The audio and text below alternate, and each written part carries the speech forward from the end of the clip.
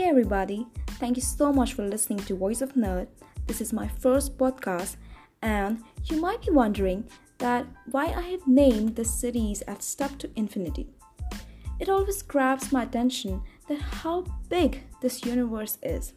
I mean, there's neither a starting point nor an ending point. The more you discover, the more you get to know that you were just at the starting point of your discovery. Interesting, right?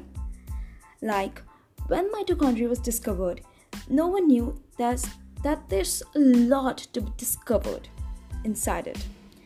There are n number of books written just about a cell organelle mitochondria, but experts say that there is still a lot to be revealed. Just imagine, you are a free soul and you can travel several years by yourself. Just imagine, okay? So let's start our journey. You enter a cosmic web, and then you go in further, you enter a universe, and then you become more curious, and then you enter a group of galaxies. Then you go in further and come into a galaxy, that is Milky Way, which also has a super massive black hole in the middle. Do not enter that black hole because that's a terrible mystery and I don't know. Not even the scientists know about it, okay? So now you enter the solar system. Now somehow you go in further, and you enter our planet Earth.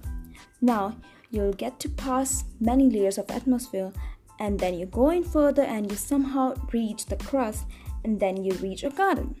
You find a girl laying down on the garden, and you get into her eye and get into her optic nerve. Then you enter in further and get into her nucleus, and then you go in and you go in, you get into the DNA, you go in further, you get into the nucleic acids, and that will never end.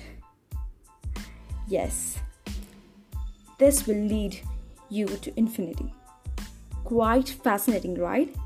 It's like such a big mystery, and it sometimes irritates me a lot that we just don't know even about our body, and it's left with a zillion more discoveries to be real or say discovered.